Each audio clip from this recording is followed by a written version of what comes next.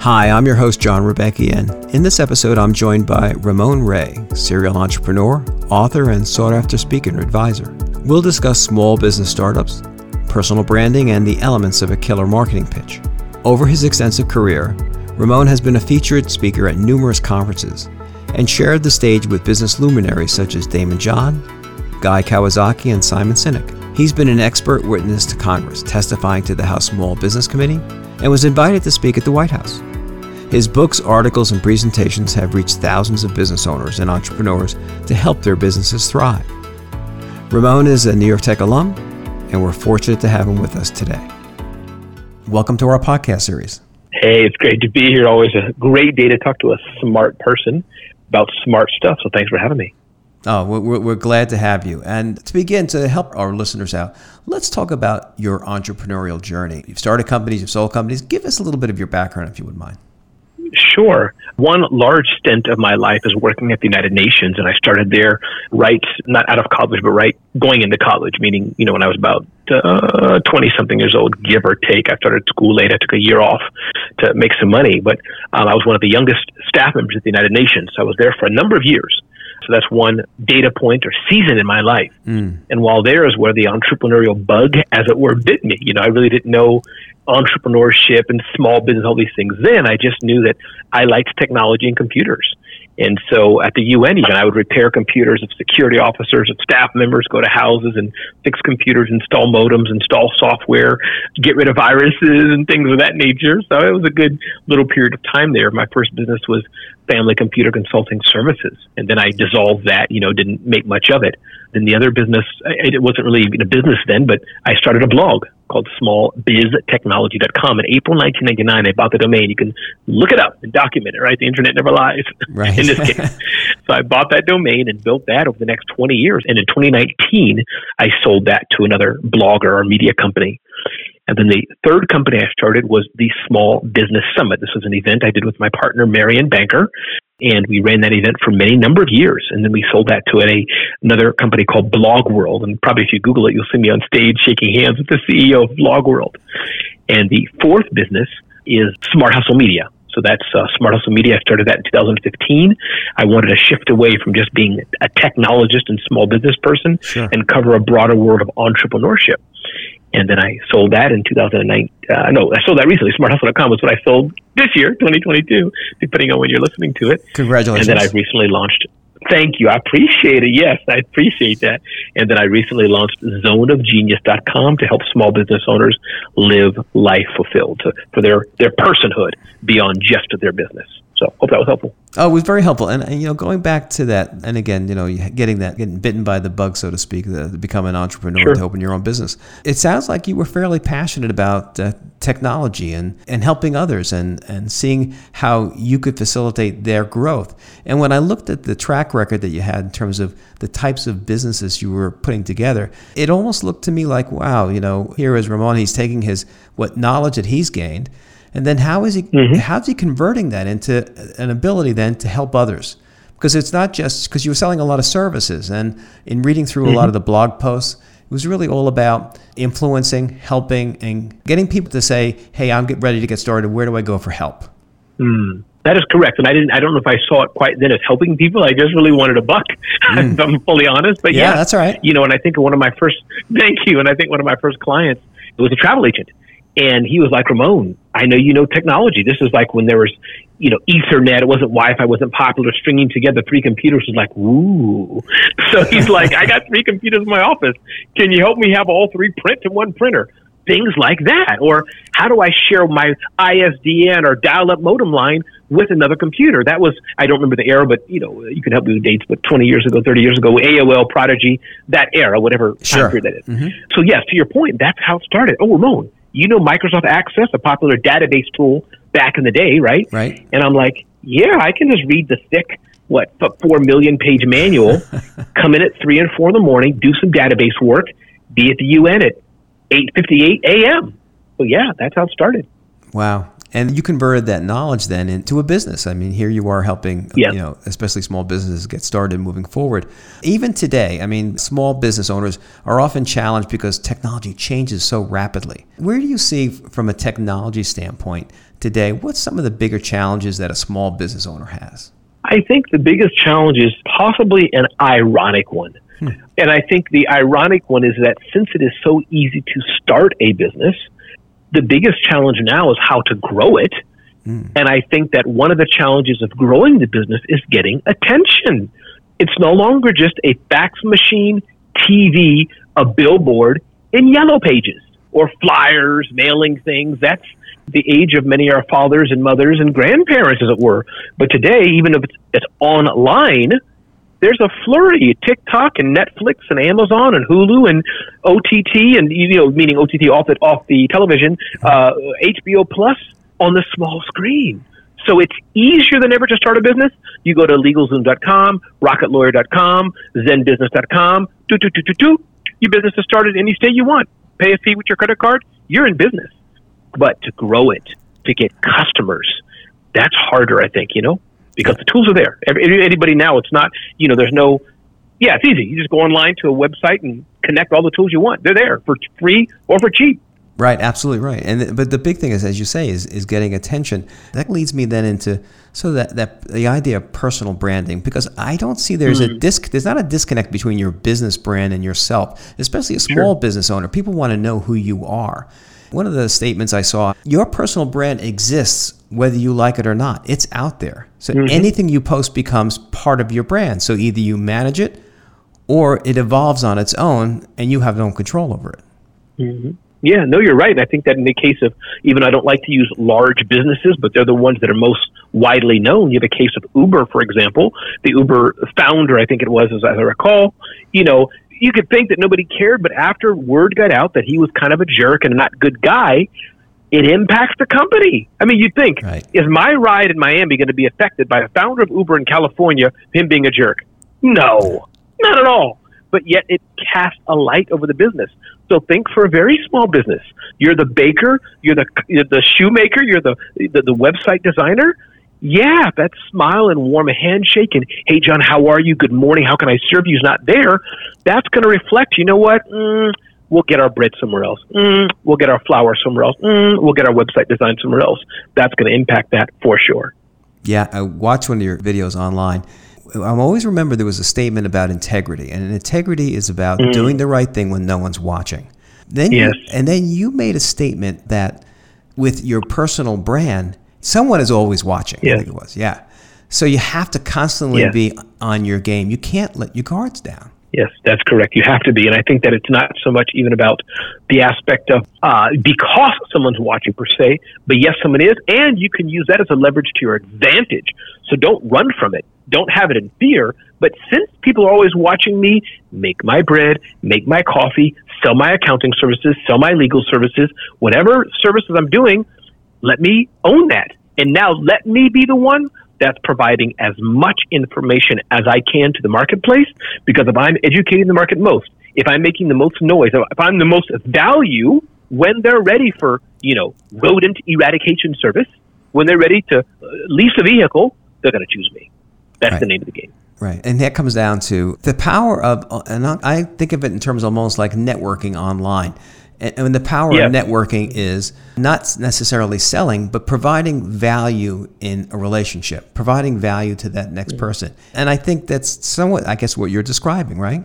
Absolutely. No, you're right. It's powerful. I mean, before we had to network only at in-person events, Chamber of Commerce events, and I love my Chamber of Commerce on the board of the Manhattan Chamber of Commerce for that matter.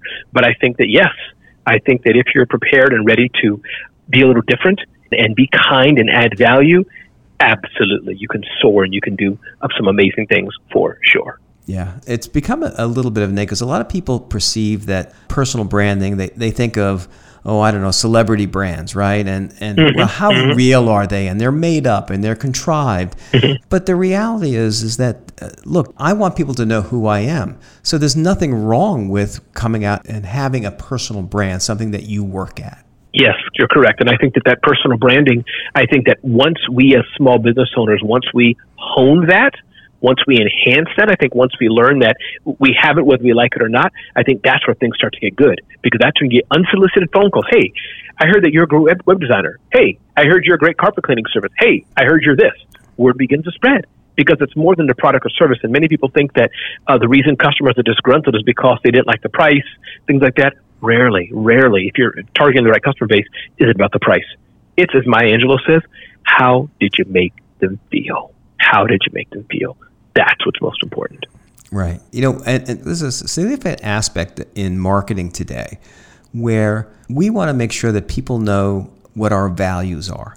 So when I have a business, it's about developing that relationship. Now, I was in the printing and packaging business for nearly 35 years before we sold our company. Congratulations, and you're a branding guy too then. Thank you, yes. And, it was all B2B, but we would describe our business as a very intimate relationship, because a product without packaging is a lump on the shelf. No one really knows what it does or what it is. And so I would always describe my customers as my friends. I would treat them with respect, with honesty and integrity, and we live by the values we as an organization. And I see more and more small businesses today describing what their values are and having their value proposition out there for everyone to see. Do you still believe that it's very important in terms of developing your brand? I don't think it's a must, but I do think it's important. And here's why I say that. You have a company, two direct opposing values. And I think sometimes, sadly, a value gets politicized. But I'm going to go there. Company like Black Rifle Coffee. Just saying that name is antithesis to some. But as far as my opinion, I hope the listeners here don't start flaming you and canceling you for it. But they're a great company. They like weapons. They like rifles. And much of it, they're referring to their military veteran backgrounds. These are guys, many special forces. They're weapons people. This is what they do for a living. So that's one, as you're saying, our values, we're all about military, patriotism, and having a gun, having a rifle. They have a company like Ben & Jerry's. Ben & Jerry's, gets down and dirty into politics. They're about every Black Lives, every segment of society. Ben & Jerry's waves the flag behind it. Two different companies. So to your point, yes. And I think that those companies that don't want to necessarily step, I shouldn't call it politics, but for sake of this conversation, into the politics of it, there's other values you could do. Like Amazon, we stand for speed and great customer service. Maybe it's a car rental company. We will make sure your car is pristine every time you use it. That's a value as well. So values, you don't have to always say, we're marching for this cause or that cause, or no this or no that, or save the whales. It doesn't have to be that way. And or you can choose a cause. Now, you don't want to do it just flippantly and just to get headlines. But as we're moving into this, maybe your company has a meeting and says, what's something we can get behind and make the world a better place about? Yeah, but that comes down to, and again, by the way, the two companies sort of the antithesis, right? Black Rifle Coffee and Ben & Jerry's. But they took an honest approach about who they were. And they put it out there. And guess what? It works for them. And a lot of companies today, they look at, we want to be green. And unfortunately, a lot of companies violate that cause, and they do what they call greenwashing. But by taking an honest approach, and I think, look, consumers are more savvy than ever, and they want to use their pocketbook and their purchasing power as an expression of their values. So they want to align themselves with organizations that they feel good about. Correct. No, I think you're right. And I think that more and more is happening, and I think that, yes. And I think knowing also your demographic, knowing who your customer base is, I think that's important as well. Because you may have some demographics where their politics, what they align with, their causes may be X, and another one could be Y, and some may not matter. You know what I mean? But I think that knowing the demographics, especially where you were, I think it's important. I live in the New York area, and there's a lot of companies and a lot of segments of society people care about that. California, Midwest, right? You see patriotism and kind of things are important. Some places, and maybe some industries may not care as much, but I think, yes, being able to showcase your values and what you stand for. My values, we talk about our values are do the right thing and have fun. It may not be as cool as a Ben & Jerry's or Black Rifle Coffee, but my clients know it. They know if they want Ramon at an event, they're calling me for one reason, because do the right thing, yes, but they know it's going to be a lot of fun. Right. It brings about a question that and a lot of my listeners ask about, just because we have many budding entrepreneurs that listen in. Sure. And they all ask about the pitch.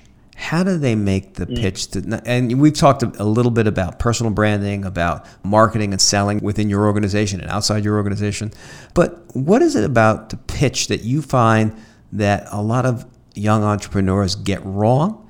And what do you think some of the things that they could learn in terms of what you've heard that people do right? Sure. We haven't talked about this in advance, and I'll show you the template people can use for what I think of is a good pitch. Okay. So let me just think for a second. Let's say the pitch is very healthy ice cream. Let's take that, okay? All right. So here's the kind of pitch I would use. Something like this. Hey, do you have a child that can't eat cool dessert during the summer from allergies? Do you know what that's like? He's watching his friends every summer enjoy that delicious sweets, and he can't or she can't. My name is Ramon. We're from No Allergy Ice Cream. And guess what? Your child, no matter what their allergy or health condition, they can eat our ice cream during the hot summer months and have a great, great, delightful time. My name is Ramon Ray from, what did I just say? No Allergy Ice Cream. No Allergy Ice Cream. We can help you. That was a silly example, but what I tried to do is, and again, you can do this different ways, but a pitch, I think, paint the story so the listener gets an idea. Oh, like this. Don't try to be fancy. Do you ever want QB XQZ? What the heck is that? No, just talk normal. So state the scenario so those you're talking to can go, oh, like that. And then pull up the heartstring a bit and then say, if you're like this, this is the solution for you. That's kind of how you do that. Cars work the same way, right? Hey, are you tired of those expensive cars at the airport, but want a car that's reliable, clean, but really cheap? Then go to, this kind of car company. Another type of the pitch could be, do you want to sit back in that car in the ultimate luxury and, in fact, have it meet you at the tarmac the moment the airplane lands and the FAA won't give you a $1 million fine for it? You want fancy car, tarmac.com. Silly example. Two different scenarios, same car. But the elements are the same. You introduce yourself, the product name, the problem you're looking to solve, and what the solution is that you have. So it all comes together in a series in terms of the content of the pitch. But again, it's always important to emphasize the problem and what's the solution that you've got for that problem. Absolutely. A lot of what we've spoken about in our fall season now has been about innovation. And innovators are always the ones that seem to ferret out that problem out there that they become passionate about solving, and they come up with a novel idea that they bring then to develop a solution, whether it's a new product or a service. And they go out and the pitch is not only then for the public, but also they have to raise money, right? And that's always sometimes the most difficult pitch is to go and convince somebody to write a check.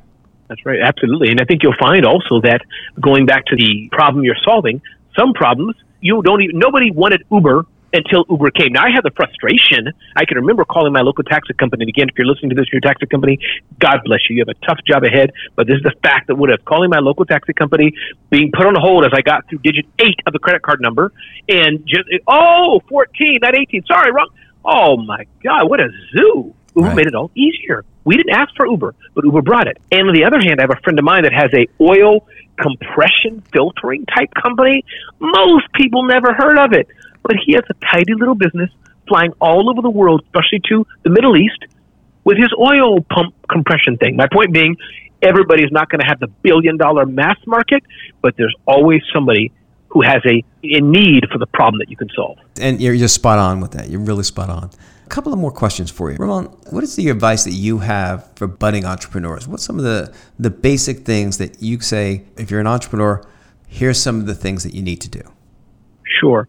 I think besides things that you can read in the book about customers, and we talked about niching and things, one person told me this, the name escapes me, but it'll come back in a minute, hopefully. He said, one big challenge is that businesses just have less runway, meaning that's the differentiation. Person A has a mattress company, and they have 5 years worth of capital or worth of less mistakes to make or whatever the luck may be, and company B has 1 year because COVID hit them, all their money was gone. What can I do? It's a matter of runway. And as you're on that runway, the less mistakes you make, the more frugal you are with your money, the faster you can sell, the faster you can understand what your customers, as Jim Collins talked about, the flywheel, the faster you can have the flywheel, the better it will be. You'll be more success you'll have. So that's what I would tell startups and entrepreneurs. Be a startup, but do think like a business. Unless you're intentionally trying to build $1 billion company with massive valuation that's intentionally going to lose money, that's a whole other game. But for most of them, try to really quickly get to selling stuff. Once you sell stuff, it solves a lot of problems. Oh, excellent advice. Ramon, what is the one word that describes who you are? People say I'm high energy and unapologetically positive. So I've embraced that high energy. Before, I would reject it. I didn't like it because I wanted to be the smart guy. I wanted to be the Simon Sinek, my friend Phil Jones, exactly what to say, my friend Seth Godin, wanted to be like them. Like, why can't I get smart accolades? But I've realized that's my gift. That's my gift. High energy. I move fast. There's people needed like that in the world. And so I've embraced it. High energy and unapologetically positive. That's brilliant. Ramon, thank you so much. And I really appreciate you being with us here today. Oh, thank you for having me. And you do such a great interview. You have a lovely voice. And thanks for having me. And I hope this impacts somebody's life. Thank you. During our interview, we discussed how, for entrepreneurs, it's never been easier to start a business. But the challenge is how to grow your business. With the proliferation of competition comes the challenge of gaining attention and translating that into revenues. Ramon discussed the importance of personal branding for small businesses. You need to manage your personal brand, or it evolves on its own based on what others have to say about you. We live in a world in which it seems someone is always watching, so take control over how the world sees you. Remember, the power and risk of using social media is anything you post becomes part of your brand. Ramon recalled the Maya Angelou quote, "I've learned that people will forget what you said, people will forget what you did, but people will never forget how you made them feel." So ask yourself, did the customer feel good about their decision to use your product or service? Did you leave them with a positive impression of you? Remember, feelings and emotions are factors in any decision. How you make someone feel about your brand helps determine whether they will do business with you or not. Additionally, as Ramon points out, educate and inform the marketplace. Get recognized and provide value such that you reach the tipping point that name recognition results in calls to do business with you. As he said, that's the name of the game. When it comes to defining your values, Ramon talked about knowing your demographics. How is my target demographic going to relate to who I am, what causes I believe in, and the values I live by? We discussed developing a pitch, and Ramon laid out the critical elements. Introduce yourself and your product, emphasizing the problem you're looking to solve and the solution you've created to solve that problem. An important insight Ramon offers to those running a startup: it's a matter of runway. Runway translates into the number of months until the cash runs out. As he said, the fewer mistakes you make, the more frugal you are, the faster you can sell, and the faster you can understand what your customers need. All can improve your chances for success. And the phrase Ramon uses to describe himself is high energy and unapologetically positive. Entrepreneurs are inherently positive and optimistic, and you'll need high energy to withstand the travails of starting and growing your business. Thanks to Ramon Ray for participating in our podcast and sharing his valuable insights.